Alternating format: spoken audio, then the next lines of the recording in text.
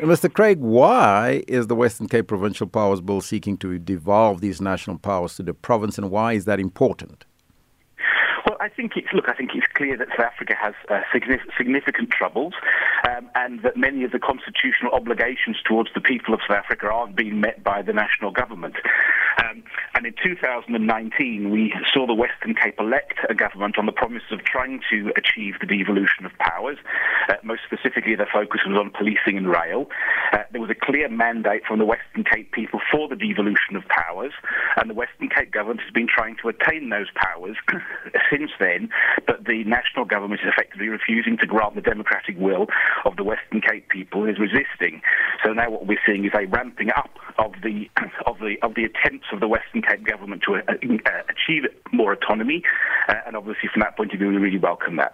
Is the bill really motivated by a recognition that both inside and outside of the Western Cape, constitutional competence, the national government is either unwilling or unable to act in the best interests of the residents of the Western Cape, or has it more to do with the agenda of the provincial government seeking greater autonomy? Well, I think those two things go hand in hand. The Western Cape government most certainly is seeking greater autonomy, but it has an absolute clear mandate from the Western Cape people to do so. And we have to remember that the majority of Western Cape voters since 1994 have never once voted for the national government. So we have this clear distinction between the Western Cape, who want to be governed in one way, and the rest of South Africa, which wants to be governed in a different way. And at some point, the Western Cape people have to be governed according to their democratic will. So what does the bill seek to do, and what practical impact will it then have on the lives of people in the Western Cape? Because we've seen that the Western Cape have implemented systems or alternative energy to keep the lights on or reduce the stages of load shedding already. Sure, and I think kind of, let's call it the de facto, or what's happening on the ground, and the de jure, or what's happening in the legislature, kind of move together. So we're seeing both. We're seeing the Western Cape government doing what it can in practical purposes, and now we're seeing legislative processes to try and keep up with this. I think this bill is a really important step in that. I think it's important that people also realise that this bill is one of several bills that collectively will give some teeth to this. This bill in itself doesn't necessarily change the status quo on the ground. It creates an obligation on the Western Cape government to legally, it then must pursue autonomy, but it doesn't create an obligation on the national government to grant it. Excuse me.